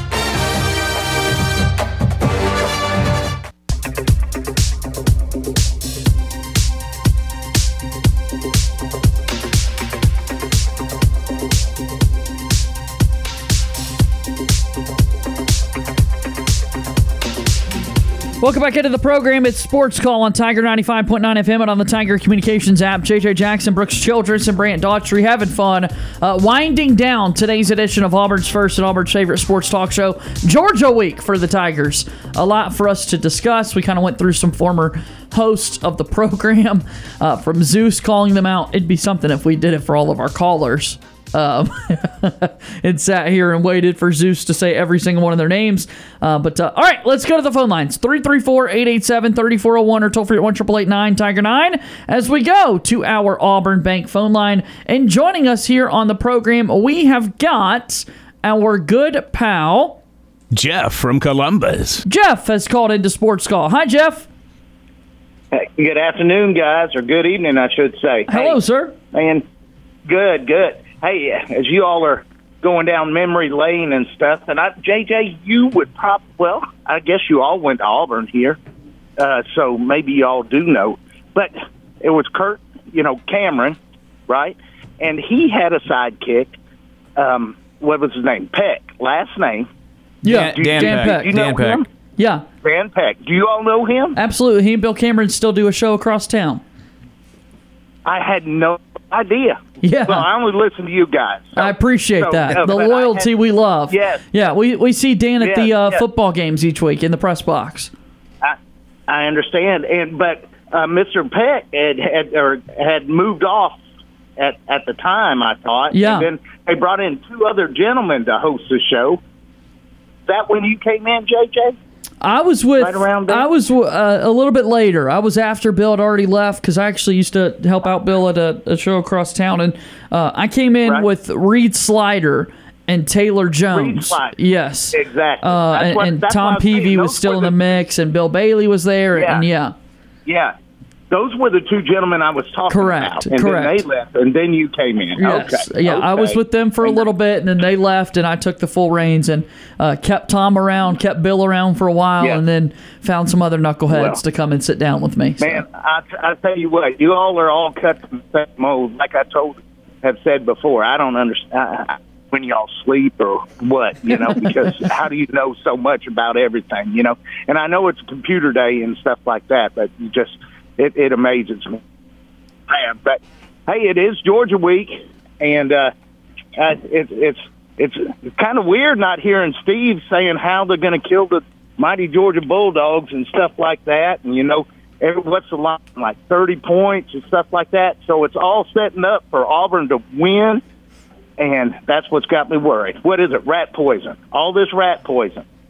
So we're gonna see. But hey. What if, and I think somebody's brought this up already, okay, Auburn goes into Athens and beats Georgia, and they beat an Ole Miss team, they lose to Alabama, they beat Mississippi State. Is there anything Harsin can do besides going undefeated the rest of the season that would keep him around, even with the state of the recruiting and stuff like that? I think if he beats Georgia, which, again, I don't think that'll happen, but I think if he does beat Georgia, people stop and pause. I think he extends his timeline a little bit. But if he does beat Georgia, then I think all he does is push it off to the end of the season, and people say, well, okay, let's see how the rest of this goes. But right now, Jeff, the rumor is that he will be the head coach for the Georgia game and then the Ole Miss game. And after that, Auburn will have their bye week, and he'll be fired right before the bye week starts. So. But now, is that the rumor you started? Because I remember you reporting it first. Absolutely not. I think you were the one that had brought it up. I absolutely do my best to not start rumors. I am not a reporter, no. I got you. I go, well, shoot, this because that I remember when you said that, and I go, well, it makes sense. And then, like you were saying, who do you bring in as an interim or anything? But does it really matter? Yeah, that's a good question. The things that I have seen reported, because again, I don't have insiders. Brant, the reporter. Yeah, I don't know anything. So, but people, what I have read says that it would be Zach Etheridge, who is the associate head coach right now. Jeff, that's why I added Brant to the show, is because he's got such the storied career as a reporter. Right. And we were looking for a DH for the Thunder Chickens, you know. I got you. That's what I was about to say. And don't let it be lost that in the history, a radio show created a softball team. Like, when has that ever happened? But a radio show created a softball team among our many other accomplishments, man. And then, and also you got your alignment if you get a flag football team up. Absolutely. You know? Maybe that's your Absolutely. That's your forte. I'll be honest. Maybe We've got. I think we've got a few linemen here. I'll be honest.